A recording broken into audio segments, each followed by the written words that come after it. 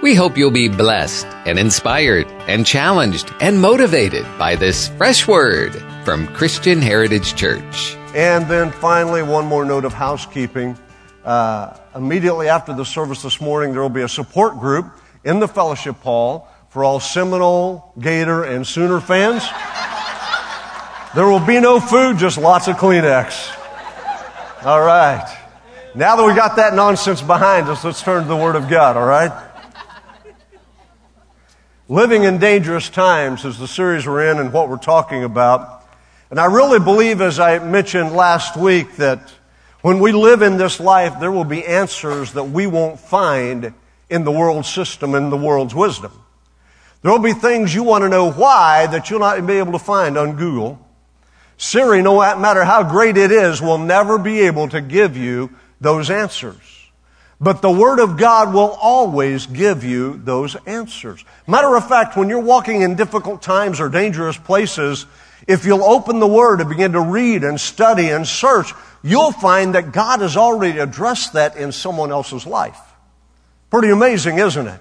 Matter of fact, you can almost insert your name into that passage and make it apply directly to you. That's the power of the Word of God. People want to minimize God's Word. People want to say some of it is not infallible or authoritative. But I'm here to tell you that every letter and every word and every line and every sentence and every paragraph in the book, in the Word of God, is inspired and authoritative through God the Holy Spirit. We need to remember that. The Word always has answers for us when we don't know what to do. Kind of reminds me of the guy who was convinced his wife needed a hearing aid. So he called his doctor, who was a good friend, and he said, I can't just say you need a hearing aid, so how can I kind of do a test and then warm her up to coming to see you? The doctor said, well, say something to her from 40 feet away, and if she doesn't respond, go to 30 feet. If she doesn't respond, go to 20 feet. If she doesn't respond, go to 10 feet. If she doesn't respond, speak it in her ear. So the next evening, she was fixing dinner in the kitchen. He was sitting in the family room, and he said, honey, what's for dinner? No response. So I moved about 10 feet closer. Honey, what's for dinner? No response. Moved about 10 feet closer. Honey, what's for dinner? No response. He moved 10 feet away. Honey, what's for dinner? No response. Finally, he was right beside her, speaking in her ear. Honey, what's for dinner? She said, for the 5th time, chicken.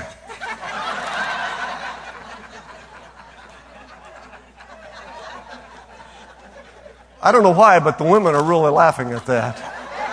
I just don't get it, do you guys?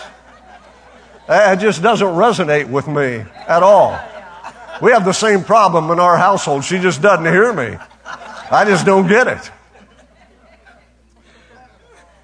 We're living in dangerous times, and often there's a high risk and a high probability that those times can be misconstrued or misinterpreted. Often there's a high risk and probability that God is blamed for things that God did not do. And we see that happening around us today. I mean, think about the events of just the last couple of months. Earthquakes, hurricanes, earthquakes, more hurricanes, 4 already to date in this season. And then we have the shootings in Vegas last Sunday night. Racial tensions at an all-time high. These are dangerous times. Seems that murder, mayhem, violence reigns in America, but not just America, around the world. You know, thinking about that Vegas thing, we see the responses of those who were there and those who were victims and their families. And yes, we should be praying for those individuals. We should be praying for the peace, the grace, the mercy of God to touch their hearts and touch their lives, for healing for those who were injured, for a spiritual balm in Gilead to be applied to their lives, for the oil and the anointing of the Holy Spirit to fill their hearts and to touch their minds. Unfortunately, we're not doing that. Unfortunately, people are leveraging it for political agendas. People are leveraging it so they can push their position. There's a whole new debate on gun control one more time. Deeper community action is really the answer, is what they're telling us. But I want you to think about something else this morning. And I want you to ask yourself this question. Why does a loving God allow such hatred in the world? And how long is it going to go on? Will it ever stop? And will it ever end? You see, there was a man in the Scripture by the name of Habakkuk. He's one of the 12 minor prophets in the Old Testament. He prophesied in Judea and Jerusalem in the 7th century BC. He had witnessed the destruction of the northern kingdom of Israel, and now he's seeing the Babylonian armies descend upon the kingdom of Judah. He knew that they would ravage Judah, they would destroy Judah, they would destroy Jerusalem, they would kill people, innocents would die. And in that place and in that situation, he began to have a conversation with God. Matter of fact, if you read the first 2 chapters of Habakkuk, and I encourage you to do that this afternoon, you'll see he had an in-depth, detailed conversation with God. Do you know that in difficult times, the greatest thing we can do is turn to God and listen to what He has to say? Let Him speak into our hearts and speak into our lives. Let Him once again anchor us, ground us, root us in the truth that our God never changes, that He loves, He cares, He's concerned. We're living in a dispensation of grace and mercy. Let God speak into your life. An army had invaded the homeland of Habakkuk. Innocents were going to die. And he was looking for a logical answer in an illogical world. Have you seen that in the last week? People looking for logical answers in an illogical world? It's not going to happen. You're not going to be able to define what's happening in the world today through the wisdom and the logic of mankind. Sociologists, psychologists, psychiatrists will never be able to explain what's happening. What possessed that man, Stephen Paddock, to set up on the 32nd floor and kill so many people? I don't know. Except I do know there's a very real enemy whose job is to steal, kill, and destroy. And I do know God wasn't behind that, the enemy was. Come back to center and understand it. Look with me at Habakkuk chapter 1, verses 2, 3, and 13. From the New International Version, it says, "How long, Lord, must I call for help, and you don't listen? Or cry out to you violence, but you don't save? Why do you make me see iniquity? Why do you idly look at wrong? Destruction and violence are before me. Strife and contention arise. Your eyes are too pure to look on evil. You cannot tolerate wrongdoing. Why then do you tolerate the treacherous?"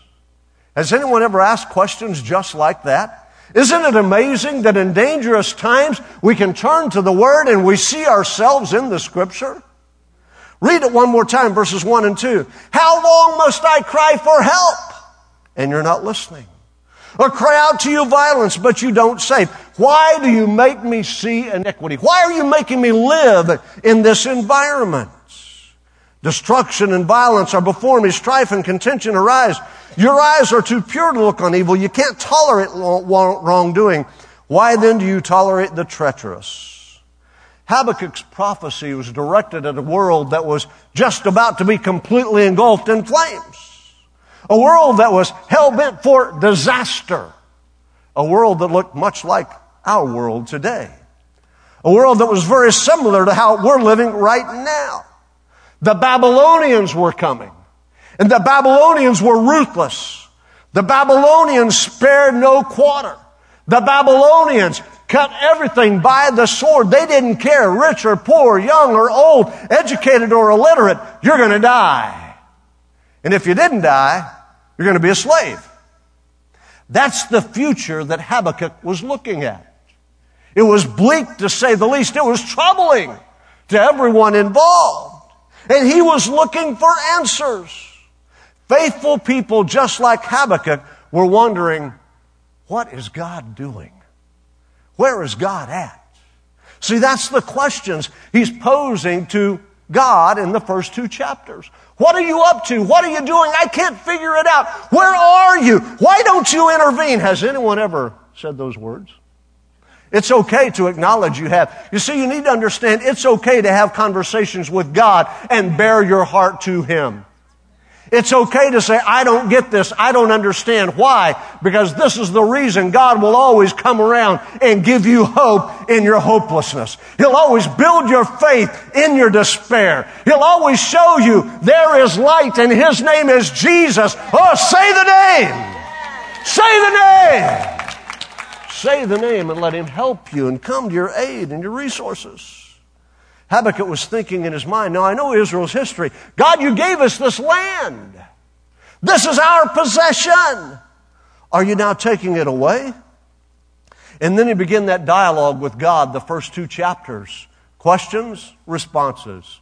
Questions, responses. Questions, responses. You see, Habakkuk was living in a place where he wanted to see God do something. And you know what God said in response to that? You can read it in chapter 2. He said, I'm going to do things you're not going to believe. Oh, come on, somebody needs to hear that. You look around, you say, where is God? What is He doing? And God is saying, I'm going to do things you're not going to believe. I'm going to use the events of evil, the tragedies of humanity, the horrible violence wreaked by Satan, and I'm going to do things you're not going to believe. I'm going to turn hearts and lives back to me. When I read Habakkuk, you know what I see? I see a frustrated man, a frustrated prophet, a frustrated leader. Has anyone here been frustrated recently? God, why aren't you doing anything? God, why are you silent? That's where Habakkuk was at. Do you understand? You can plug your name in this book and it's speaking to you and me today. God, where are you? Why are you silent? Why aren't you doing something? You gave this to us. Are you going to take it away? I'm frustrated. I don't understand. I don't know. It makes no sense. And on we could go. He's kind of like Jonah, another one of the minor prophets who too was frustrated. Frustrated that God sent him down to Nineveh. Frustrated because God wanted to save Nineveh. They weren't worthy of salvation. They needed to die in Jonah's book. They weren't worthy of grace and mercy. They needed judgment fire in Jonah's book. He tried to run from it. You know the story. God interrupted the journey, caused him to be swallowed by a fish, spit out on the beach, and he finally went to Nineveh.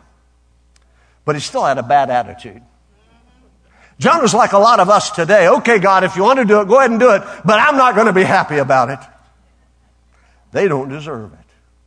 You want to save Muslims? They don't deserve it. Aren't you glad that God doesn't dictate His actions by our feelings? That's pretty good stuff. Somebody ought to write that down. God doesn't dictate His actions by our feelings. Our opinions don't matter in the court of the Most High.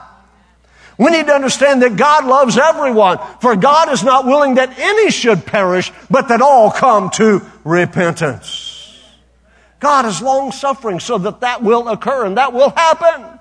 I'm thrilled when I read the reports of Jesus appearing to people in the Middle East and them turning their hearts to them and turning away from a false God and a false ideology and a false religion that gives no hope and only brings bondage. That's what Islam is. You realize that, don't you? I know I shouldn't be saying that. It's not popular because we're going to go along to get along. You're in the wrong church. We don't do that here. There is still one way. And it's through the Son, Jesus Christ. And only one way to the Father. I'm thrilled when I hear those things, but so often we're just like Jonah. We're just like Habakkuk, frustrated because of what he's doing or not doing. Jonah went ahead and he preached to Nineveh, repent or you're going to be destroyed. And lo and behold, they all repented. And then you know what he did? He got mad.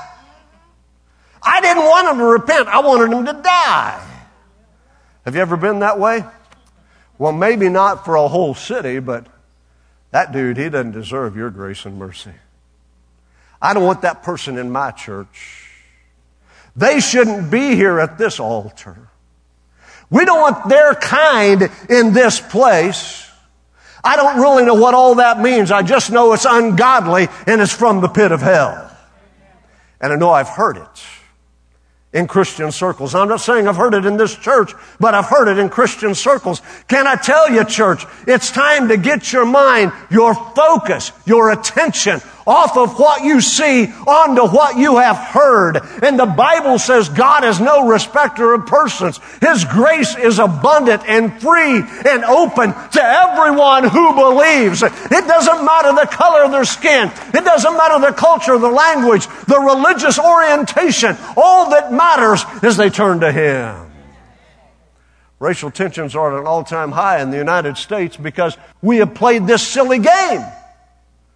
That somehow white people are better than black people or Native American people or Chinese people. Can I tell you that's a lie from the pit? The Satan has been perpetrating it for years. God has no part of that. Get it out of your thinking.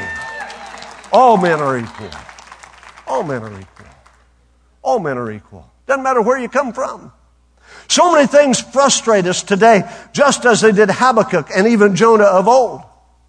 No doubt in my mind, Habakkuk was almost dumbfounded with the actions of his day. Evil thrived, not only thrived, it wasn't just hiding in the dark alleys on Saturday night. Evil was happening in the broad daylight. It was right out in the open. It wasn't disguised. It wasn't cloaked. It wasn't hidden. It was out there for everybody to see. Does that not make you think of our nation? It's out there for everybody to see. Everything's on display. How long would God allow this to continue? How long before God stepped in and stopped the mess? You see, and Habakkuk says you're being silent. Sometimes when we're asking these same questions, we're hearing silence from God. But we need to remember, as it reminded Habakkuk, I have a plan, and I will balance the scales.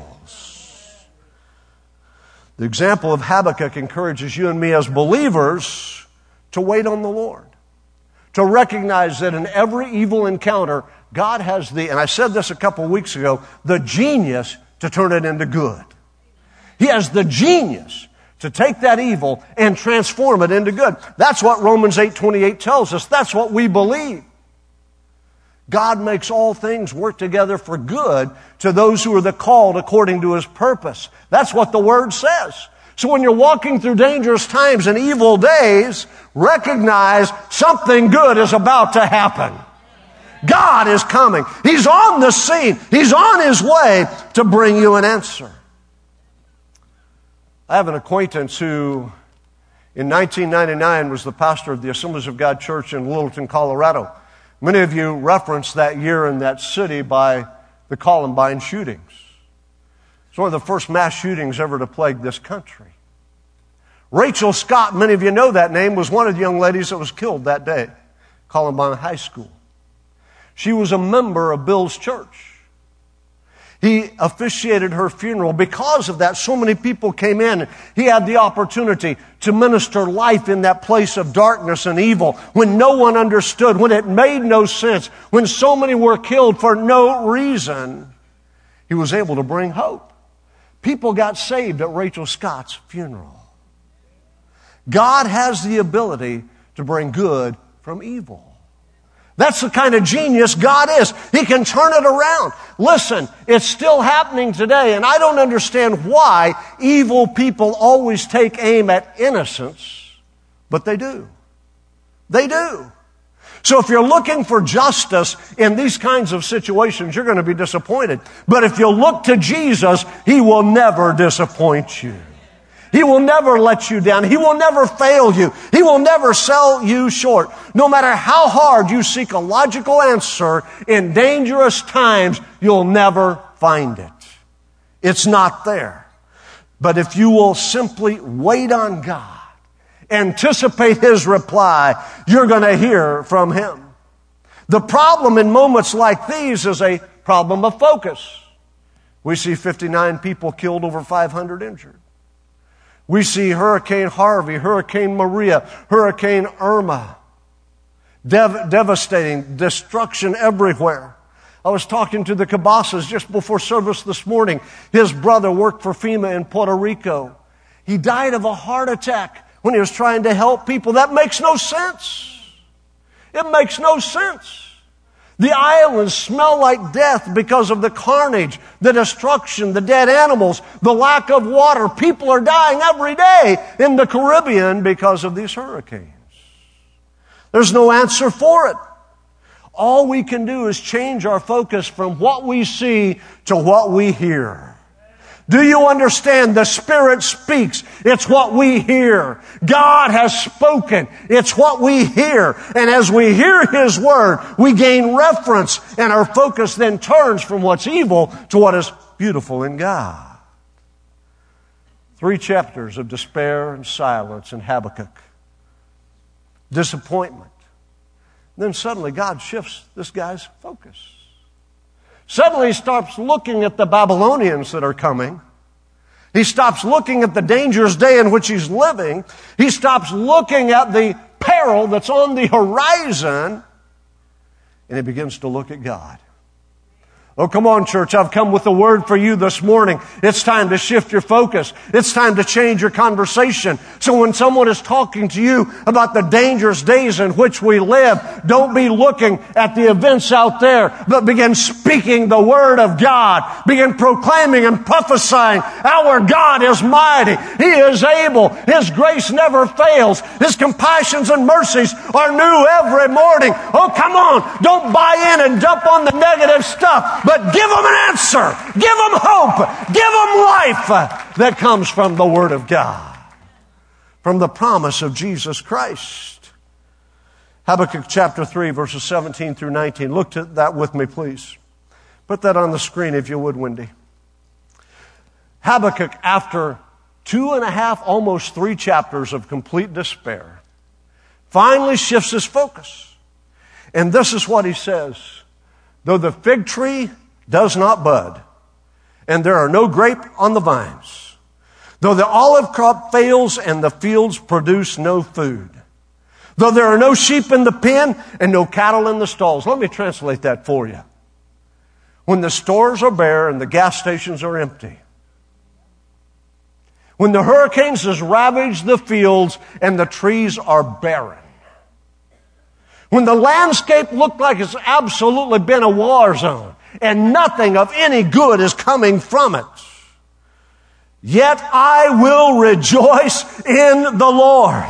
I will be joyful in God my Savior. Oh, somebody get that in your spirit. If the fig trees don't bud, if the vines have no grapes, if the olives fail, if the fields produce no crops, yet I will rejoice in the Lord, the God my Savior. I will be joyful in Him. That's the shift in focus we've got to come to today.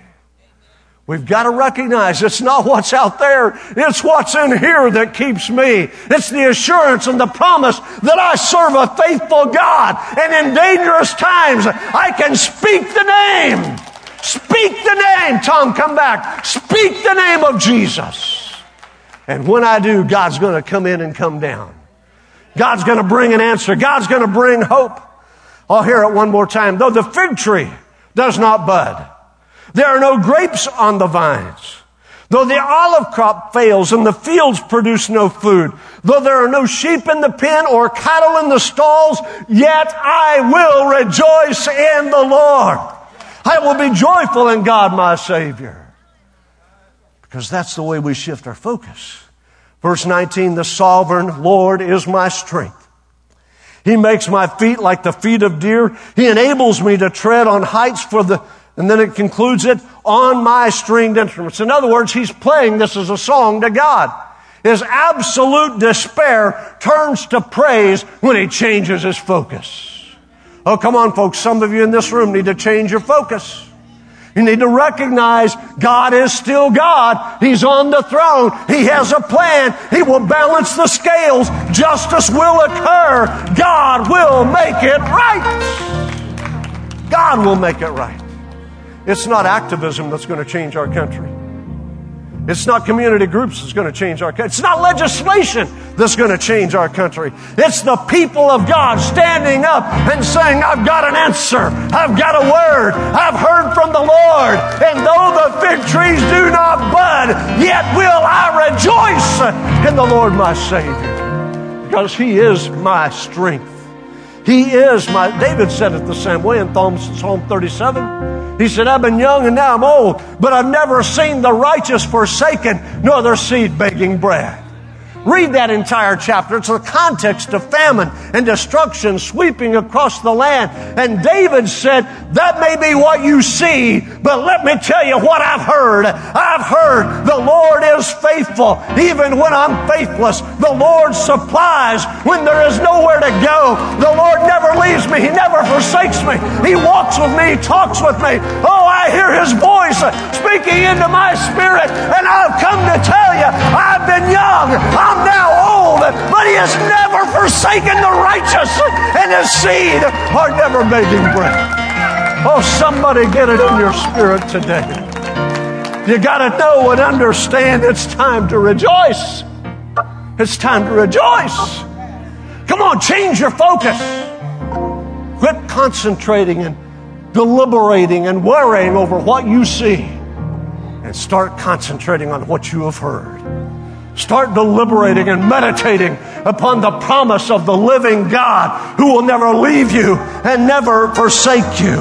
In Habakkuk's place of despair, his focus changed and he lifted a song of praise.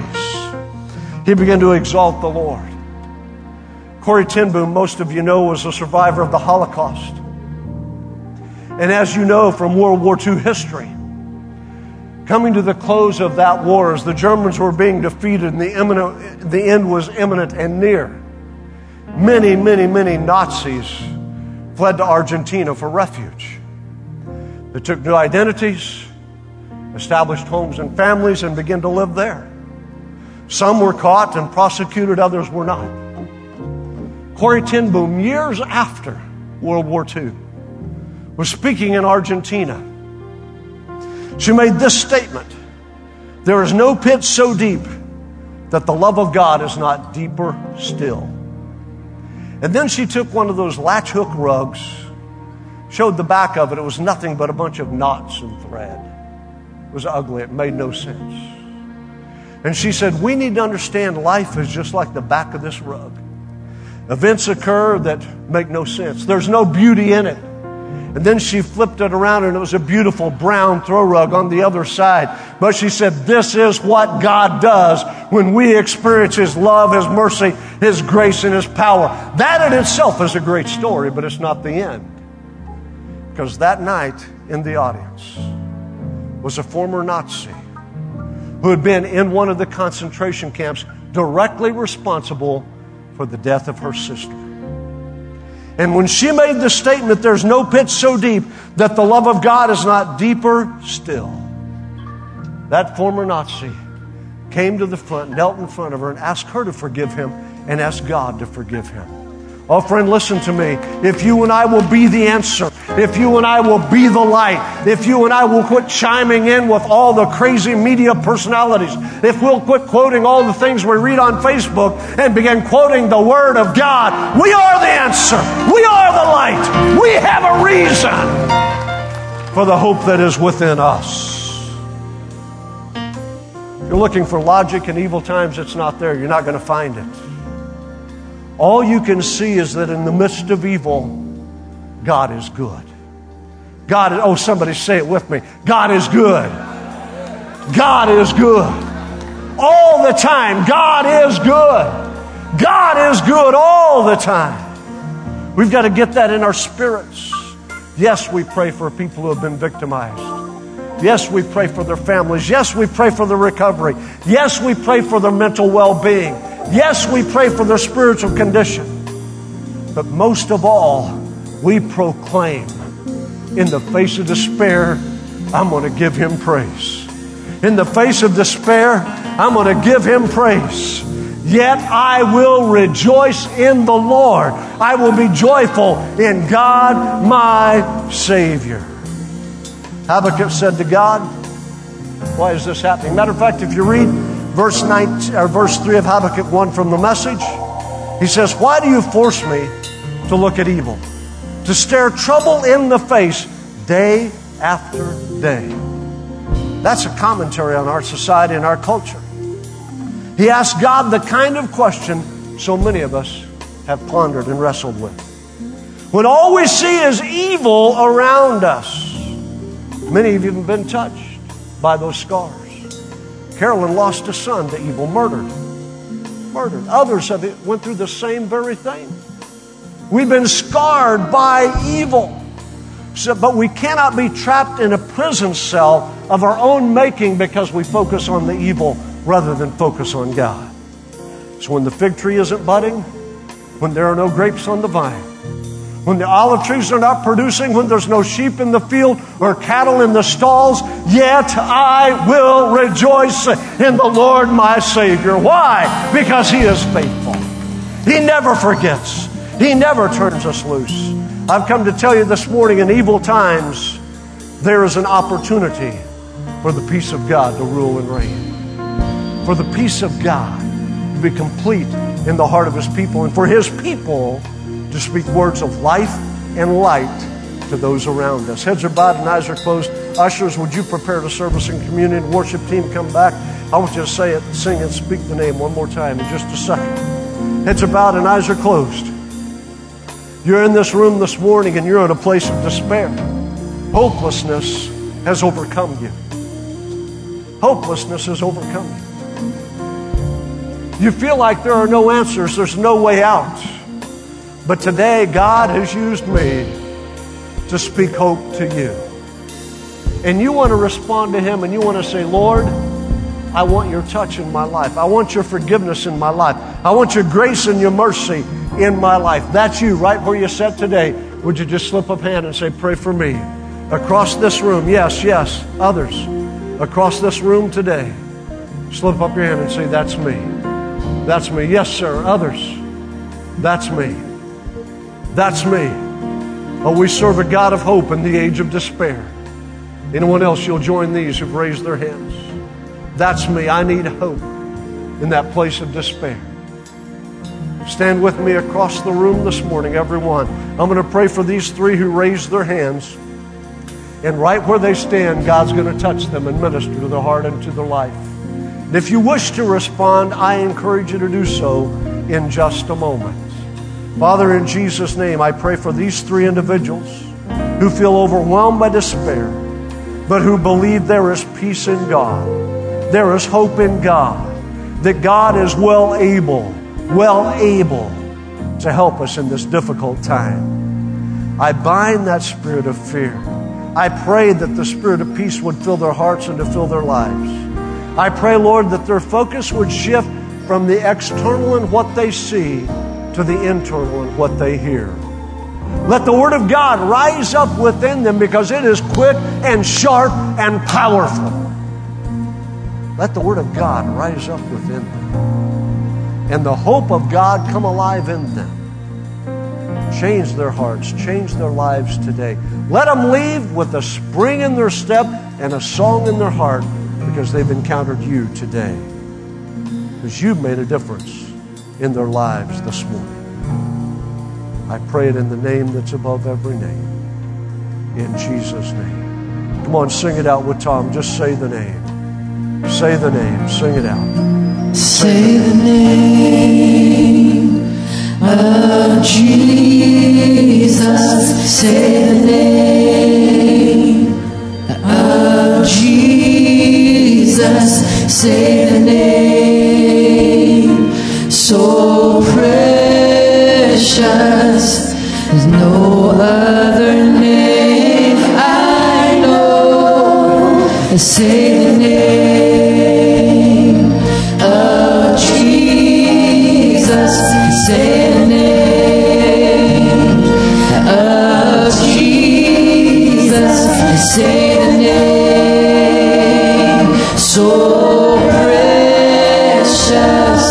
There's no other name I know that can calm your fears and dry your tears and wipe away your pain. 'Cause when you don't know what else to pray, and when you can't find the words to say, won't you say the name?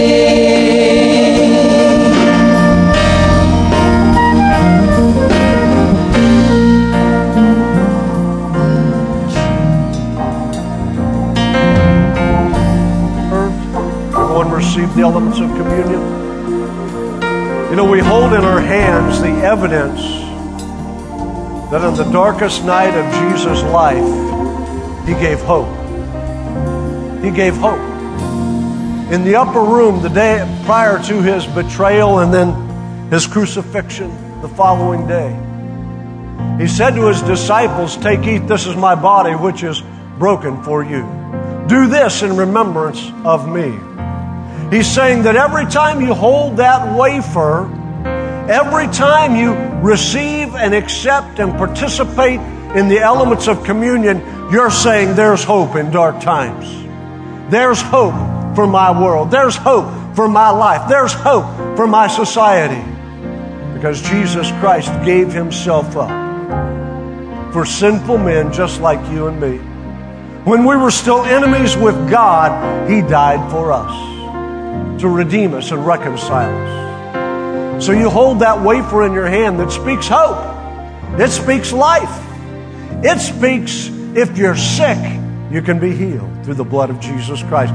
By his stripes, we are healed. So regardless of your need today, you got hope in your hand. Would you right now just lift that wafer to him and say, thank you, Father, for the hope that is within me.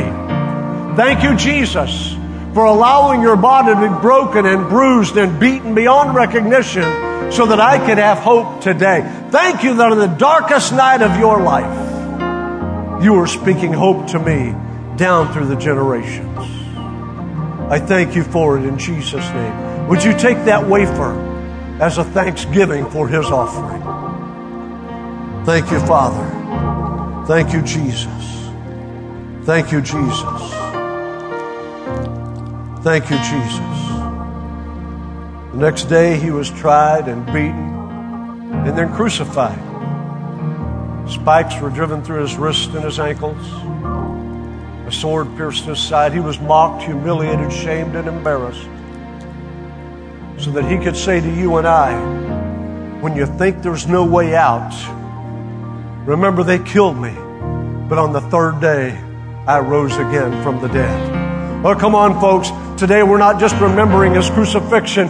Every time we take the elements of communion, we're remembering the resurrection. We're remembering he is no longer dead. He is alive. The grave couldn't hold him. Satan could not bind him. Every force of darkness could not overcome him. Today we are here to rejoice, because when there are no figs that bud, when there are no grapes on the vine, when there are no crops in the field, when there are no sheep in the pen or cattle in the straw, yes, I will rejoice in the Lord because of his crucifixion and resurrection.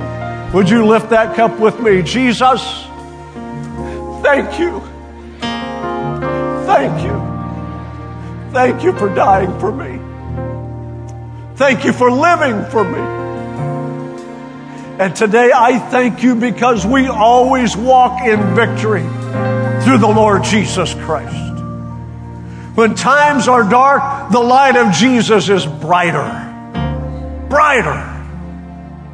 So as we take this cup this morning, let us shine as lights in a darkened world. Let us shine. Fill our mouth and our mind with words to speak and address those that are in confusion and chaos. And to show that even in dangerous times, there is a loving God who loved us so much that he freely and willingly sent his Son, who loved us so much that he freely and willingly gave up his life so that we could be free. Thank you, Jesus, for your sacrifice. And thank you for the resurrection. Thank you for the hope that is in me this morning. We give you praise. Would you take that cup with me? Our prayer is that God will take this word and plant good eternal seeds deep into your soul. Father, we pray for your great wisdom to infiltrate this listener, draw them to you, and take them gently down the road to their next destination in life. And if you're in need of a home church, we invite you to join us at Christian Heritage Church on Sharer Road in Tallahassee, Florida. A multicultural church founded on the truth of God's Word and the power of the Holy Spirit. For a worship service where the presence of God has first place, you're invited to Christian Heritage Church. Sunday morning service is at 10:30, Wednesday evening at 7, plus youth group and kid power and small groups and more. For all the latest information, visit our website, chctoday.com.